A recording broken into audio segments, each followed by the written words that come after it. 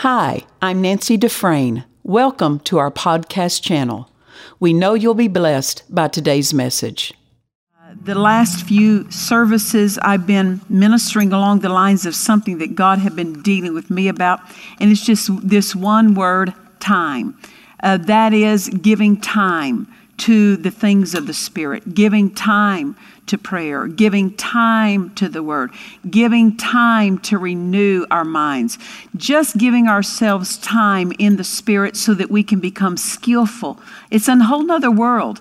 And you know, the Word of God is the only thing that we have as a directive to teach us about that realm. And the Holy Spirit is the divine teacher, teaching us about the Word that teaches us about the spirit realm. Because as we know more about God's realm, we can become more effective in this realm.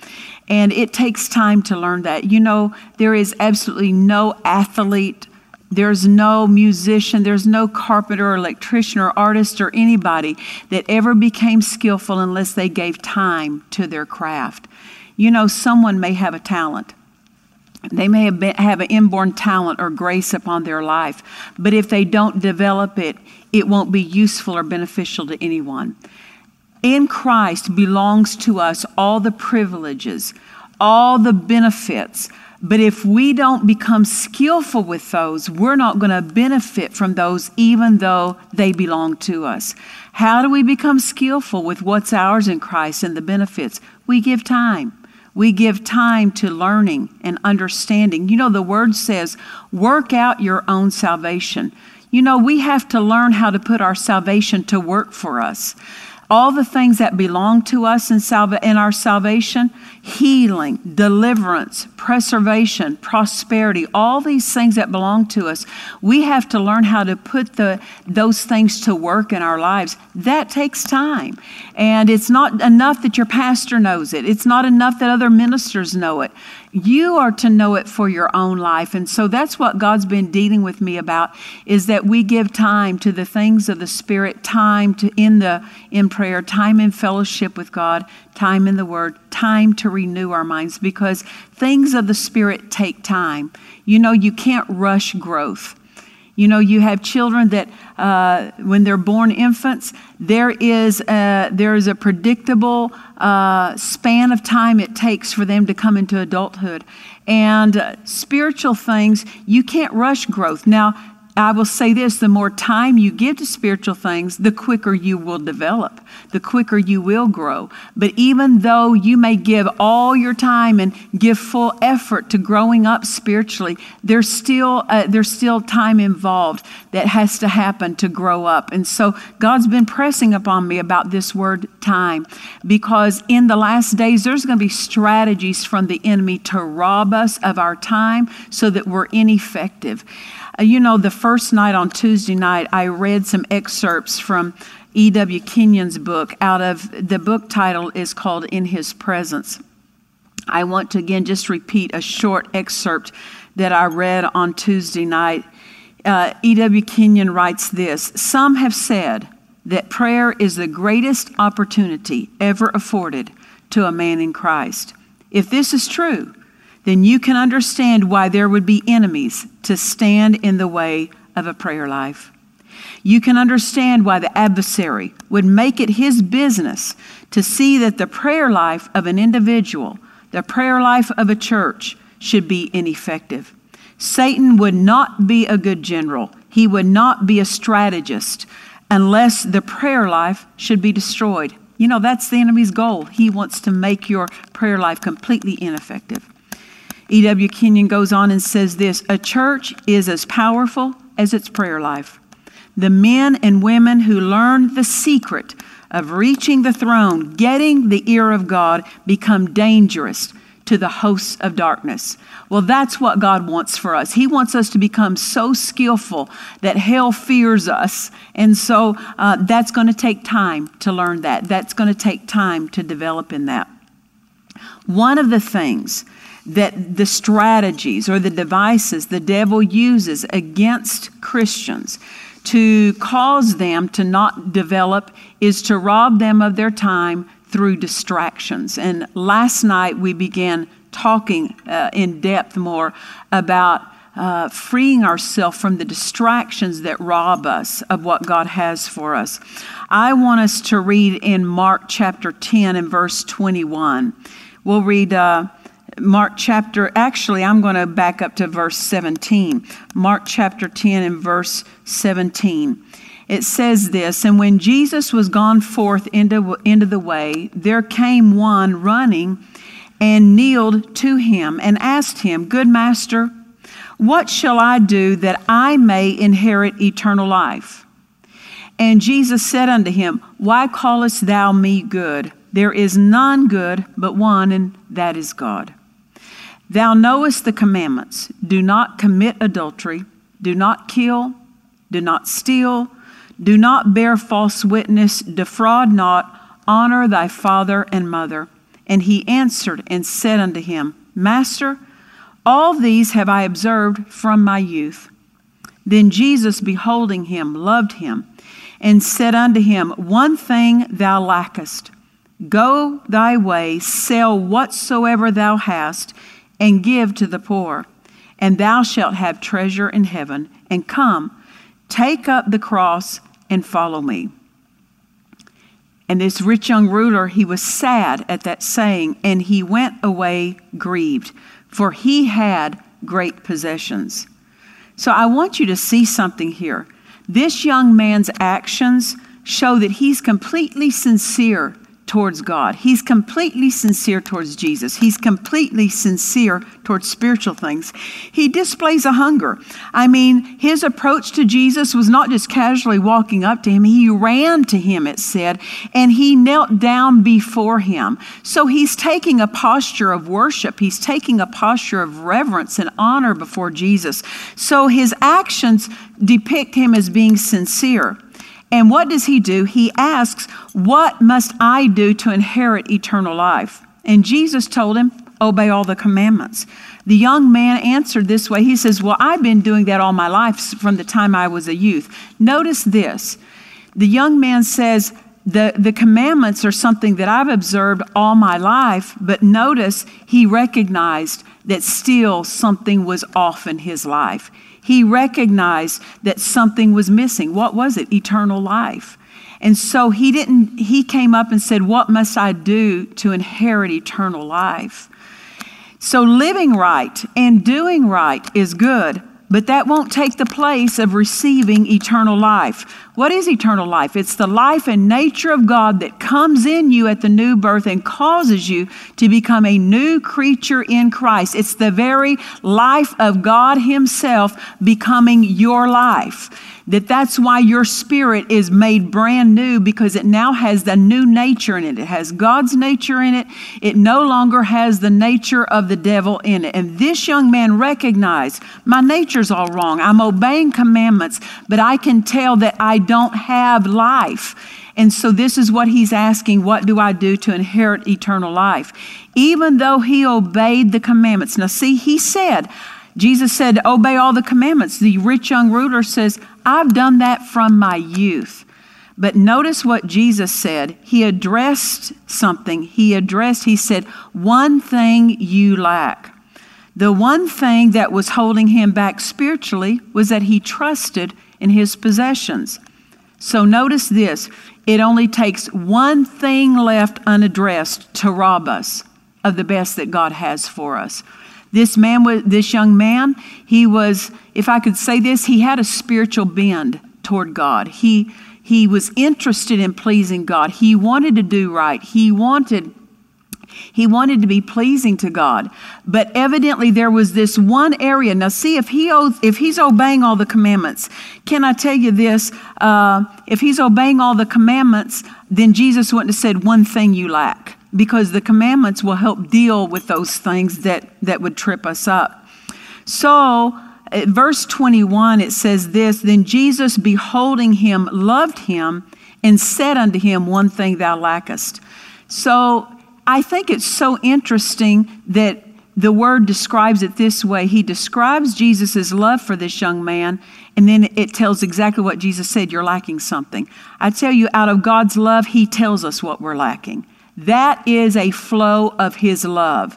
And that's showing, it's a manifestation of His love to point out what is distracting us and what's robbing from us what God's best is for us. Jesus loved him so much that He was not willing to let the one thing that was robbing from this young man go without being acknowledged. He was pointing it out. He says, you lack one thing. And then He told him what it was. He loved his possessions. So Jesus, what was He doing? The possessions this young man had were a distraction in his life. They were distracting from his spiritual development. So what did Jesus do as a remedy so that this distraction wouldn't keep robbing him? Get rid of what's distracting you. Now, when Jesus told him, go sell all you have and give it to the poor, it wasn't because Jesus is against people having possessions. He's not against people having money. He was trying to point out to this young man, your love for your possessions is robbing you of your love for God. It's distracting you and keeping you out of God's best. So let's deal with that. Let's address that.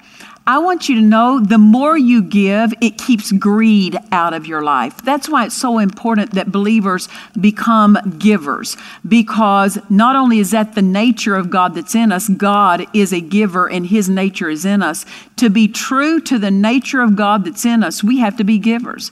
And so this is what this young man lacked. He was greedy in the sense of he wanted to hold on to everything that he had.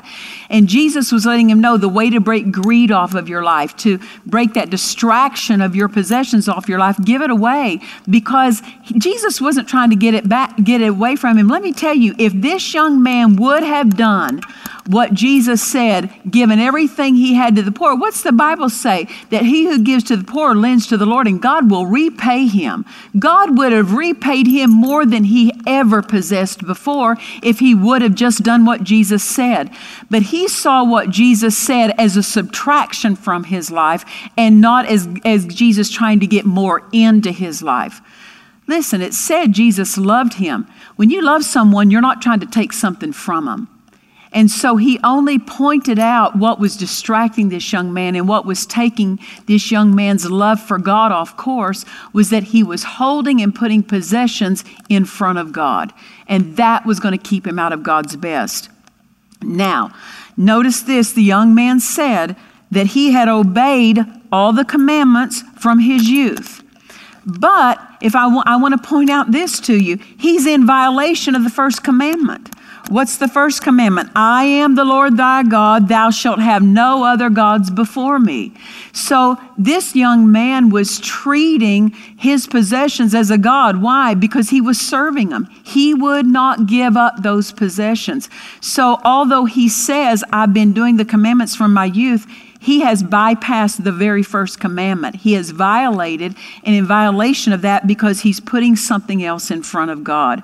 So what we see is this: what you're serving is what is your Lord. And this young man was serving his possessions. He showed himself to be serving his possessions because he refused to part with them. To receive eternal life, Jesus was telling him, this must be addressed. Your love, your misplacement, giving possessions the wrong placement in your life, is robbing you of God's best. So we have to address this. This has to be changed if you want to go on further with God and have a fellowship with Him. But his wealth was distracting him from his eternal salvation. Now, this is a major distraction, but this is what the devil was using to keep this man out of God's best. After the young man left, Jesus called his disciples to him, and he used this situation to instruct his disciples. He said, how hard is it for them that trust in riches to enter into the kingdom of God? So basically, Jesus was trying to help this young man enter into the kingdom of God, enter into what God was offering him, but he refused to let go. Now, Why did he refuse to let go? Because his possessions were his Lord. That's what he was serving. You know, so many times people will think, well, I have no other gods before me. They're thinking of a false god as some idol somewhere. You know, sometimes people's family is their Lord in the sense that they will obey family before they'll obey God. Whatever you're serving, whatever you're putting first is your Lord. Some people put their business. They have spent years and years building this personal business, and they're going to put that business first. They would not, if they have to miss church to tend to their business, they'll do that. That's called having an idol. Anything that you put in front of God and obeying God is an idol, and it will rob from your life. And it's one way that that the devil distracts you from obeying God and having all that God has for you. Now, I want you to know there's a difference between Jesus as Savior and Jesus as Lord. Because Jesus is Savior, He saves us from going to hell, but Jesus is Lord means that He's first in every aspect of our lives. And so if Jesus is Lord, He's going to want to have something to say about how we live our lives. Now, there are people who they want to miss hell. They want to go to heaven. And listen, I do too. Everyone ought to want to miss hell and go to heaven. But not everyone wants Jesus as their Lord because they want to give Jesus their heart, but they want to keep their life for their own use. They want to give Him their heart, so to speak, but they want Him to come into their heart and they want to go to heaven, but they still want to live life the way according to their own plan and according to their own purpose. And this is what this young man ran into. He wanted Jesus to save him. He wanted to receive eternal life, but he didn't want to make any changes to move God into the position of lordship. He wasn't willing to remove the possessions from the position of lordship. And so because of that, he walked away without what he needed. Now, the Bible doesn't record. Maybe later he changed his mind. Maybe later he saw the futility of that bad decision.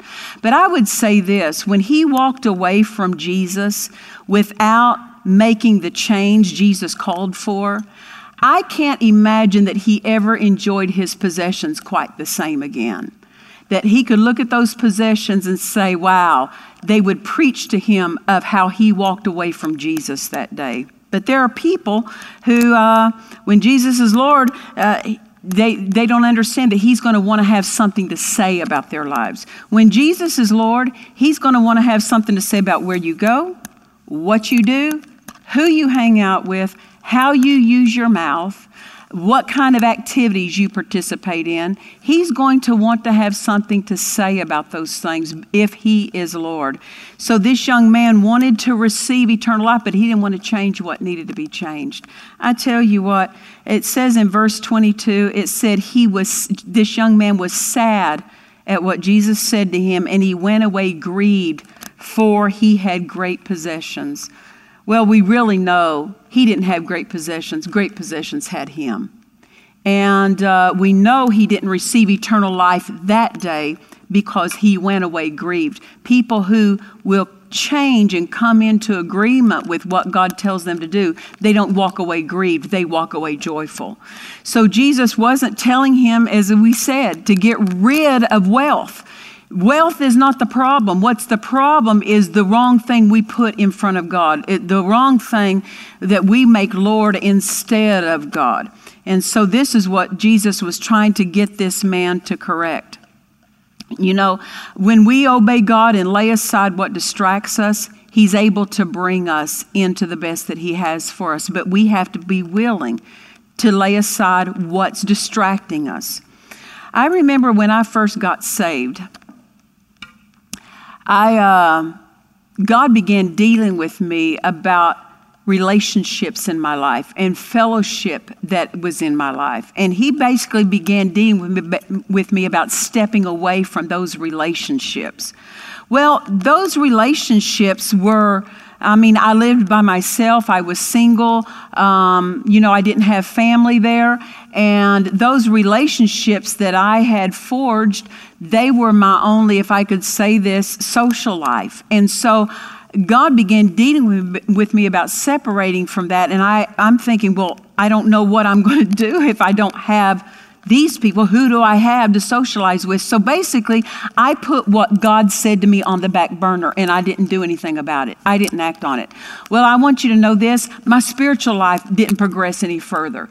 I could not just keep disobeying what God was dealing with me about and going further. Because wherever we won't make a change, that's our stopping place. That's the place we don't grow past. You know, I remember something that Dad Hagin told a story about a woman.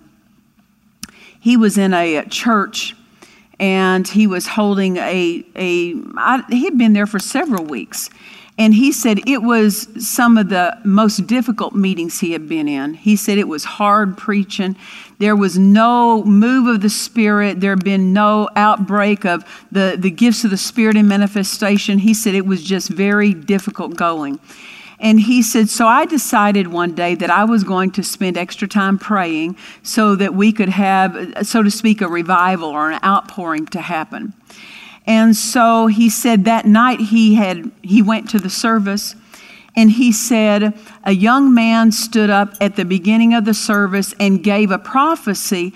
And he said when that young man gave that prophecy, he said the anointing of God fell and a revival was on. They were in the middle of an outpouring. After the service that night, Dad Hagin went back to his room where he was staying, and there was something bothering him. And he said, God, he said, okay, he says, I need to have it out. He said, because I need to talk with you about something. He said, today, when I was driving downtown, I saw that young man that was in the service that prophesied tonight. I saw him go into a dark dive. Now, that's the phrase Dad Hagin said. Now, I don't know what a dark dive, I mean, to different people and different times and different cities, that phrase means something different. But it was just a place he shouldn't have been in, a place that was obviously wrong for a Christian to go into. And he said, I have a problem because I saw this young man go into that dark dive, yet you used him to cause really the outbreak of a revival in these meetings, and I don't understand that. He said, there's dear old sister so-and-so, and he named, Sister Smith or whatever her name was, that she is, a 80-year-old woman who's been part of this church ever since its beginning. She's here for every service. She's a praying woman. She's a giving woman. I mean, she's a centerpiece, and, she's a pillar in this church. You could have used her, but you didn't. You used this young man that I saw go into a dark dive, and he says, I'm bothered by that. And he said, when he said that to God, God said, okay, I'll tell you about dear Sister Smith. He said, 50 years ago, I called her to go as a missionary to the foreign field, and she told me no. He said, she's been sitting in that church for 50 years in disobedience to me. He said, now let me tell you about the young man. Today you saw him go into that dark dive, but what you didn't see after you drove by, he caught himself as soon as he got in the door, and he said, he repented before me. Father, I repent. I have no business being in this place. He turned around and walked out, and he said, you didn't see him walk out of that place, but you just assumed because you saw Sister Smith there that she was the one that I should use. And he says, you just don't know. You don't know all the things that were involved in that. Well, of course, when God told him that, then he understood. What did I tell you that reason for? Notice this, dear Sister Smith, because she told God no 50 years ago, even though she's in church, she still didn't develop in his eyes where she should have been and could have been, because she did not make changes to come into agreement with what God told her to do or what God's plan was for her life. So this is what happens with this young man. He did not come into agreement with the change that Jesus offered him.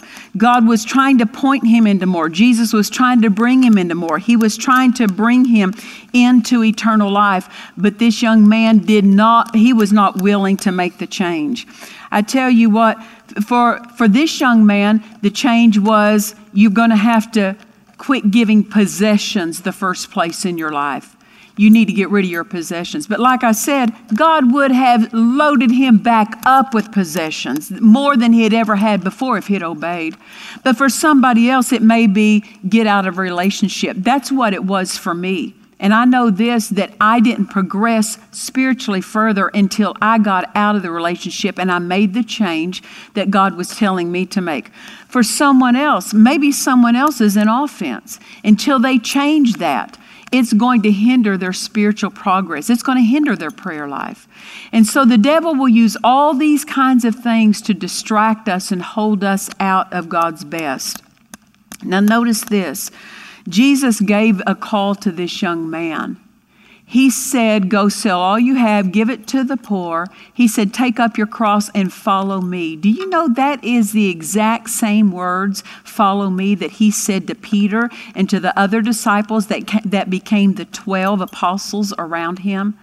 Notice this young man just wasn't treated like one of the crowd. He was extended by Jesus an invitation to come into his inner circle. And the young man declined that invitation because he was holding on to possessions. Let me say this, he refused to make changes. He refused to change what was distracting him from God's best. But notice this, even though Jesus loved him, it did not change the fact that he still required changes in his life. God loves us, but he's still going to call for changes in our life. You know, people will say and get this idea, well, God loves me no matter what. Yes, he loves you, but to take you further into what he has, there has to be change. And the word says we are changed from glory to glory. So God's telling us this, if you will make the changes my word shows you and my spirit speaks to you, you will come into more glory if you will do that. More glory awaits us. And so the word tells us this, whom the Lord loves, he chastens, he corrects. God doesn't chasten us through difficulty, sickness, hardship. He chastens us through his word and by his spirit. So I don't know about you, but I want to make the changes necessary because I want to go on with God. I want to go further with him. Hallelujah. We trust you've enjoyed this message. Visit us at DufresneMinistries.org to learn of our upcoming meetings, share your testimony, become a partner, or visit our online store. This program has been made possible by the friends and partners of Dufresne Ministries.